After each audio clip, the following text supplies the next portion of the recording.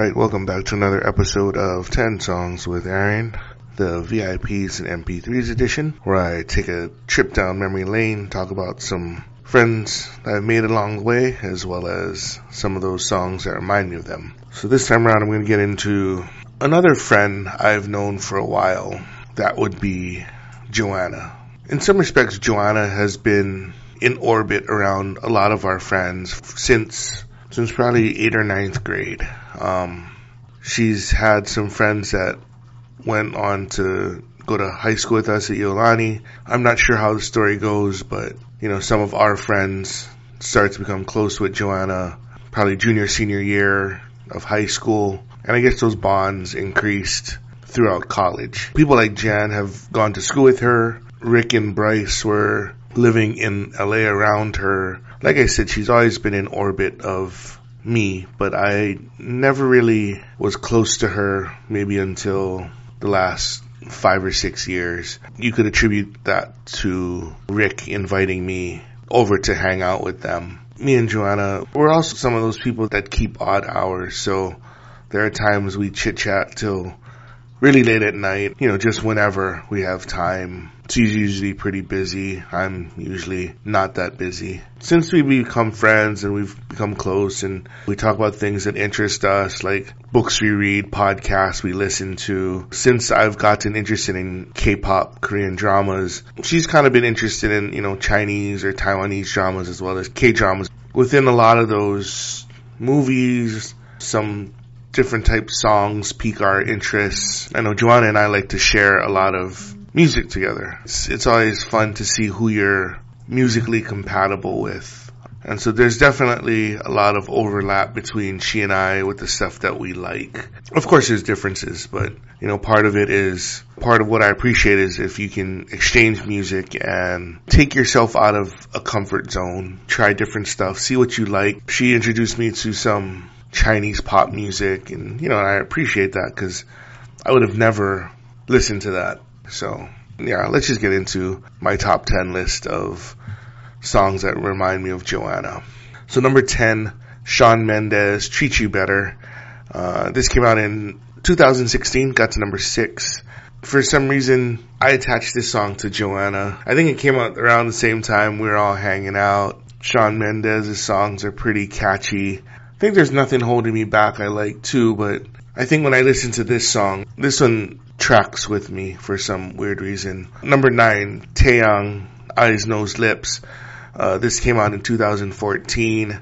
Taeyang is from the K-pop group Big Bang, so he put this ballad out when he went solo for a minute. It's a pretty heartfelt song about missing somebody. She shares with me a lot of Chinese music. I share with her a lot of the K-pop stuff, so this is the stuff that I shared with her that she is somewhat interested in. Number 8, Lana Del Rey, Summertime Serenade. So this came out in 2012. She always told me she liked Lana Del Rey. So prior to that, I had never listened to what she was about. I thought she was like a loungy, maybe like a Norah Jones type, but her music is very dark. Like, it feels like it's very light and airy. She has like this very ethereal throwback vibe to like the 60s, but when you peel a couple layers behind it, it's like dark and semi-suicidal, and I don't know. It's always funny because, Joanna and I joke about we like songs that sound happy but are really not, and a lot of Lana Del Rey's music is like that, where it comes off as, light and airy, but if you listen to the lyrics, it is very dark, almost sinister. Number 7, Justin Timberlake featuring Anna Kendrick, True Colors. So this came out in 2016, I think off the first Trolls soundtrack. Originally it was sung by Cyndi Lauper. We all know that Joanna likes Justin Timberlake, so that's why he had to make the list. She also has a small crush on Anna Kendrick, so part of what bonded she and I is our affinity toward like Pitch Perfect and My Crazy Ex-Girlfriend, those shows with some singing in it. And so this was very representative of all of those things and the fact she likes Justin Timberlake. Number 6, Eric Cho, How Have You Been? So this came out in 2014. I think it was from a Chinese movie. like I was saying, this is the Chinese music that Joanna was introducing me to. I guess Eric's show is pretty big in China. The song itself, when you read the lyrics, the translation, it's very sad, very depressing, which definitely appeals to me, in terms of, melancholy ballad that's kind of always in my pocket. I always appreciate people who introduce me to different music, and this was definitely an eye-opener for Chinese pop music. Number 5, Lucas Graham, 7 Years. So this got to number 2 in 2015. Got 3 Grammy nominations for Record of the Year, Song of the Year, and Best Pop by Duo or Group. I didn't know that this was a duo or group. I just remember every time Joanna and I used to hang out, we would hear this song, like on the radio, or, if we're at MW bothering Rick on his shift. It's one of those songs about growing up and getting older, and I think that's one of those things that Joanna and I always talk about, getting older, and it's one of those songs ambiently that I'd always hear, and I guess that's how I associate it with Joanna. Number 4, IU featuring Suga, 8. This just came out earlier this year, 2020.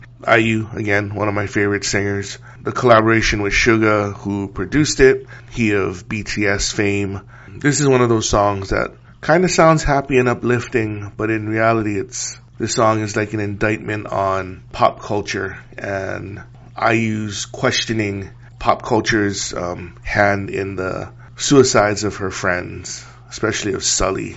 Are you happy now that you actually pushed her to do something? But at the same time, she's also wondering if her friends are happy to be free of all of these issues as well. Very sad song if you look at it in different directions, which is perfectly fine for me and Joanna. Number 3, Eric Nam, Love Die Young. This came out in 2019. Eric Nam grew up in America, went to Korea, started his K-pop career, kind of transitioning back to the United States. This is one of those all English songs that he put out. It's a really cool song, talking about relationships and how they end, and not wanting to end it per se, but it is what it is, right?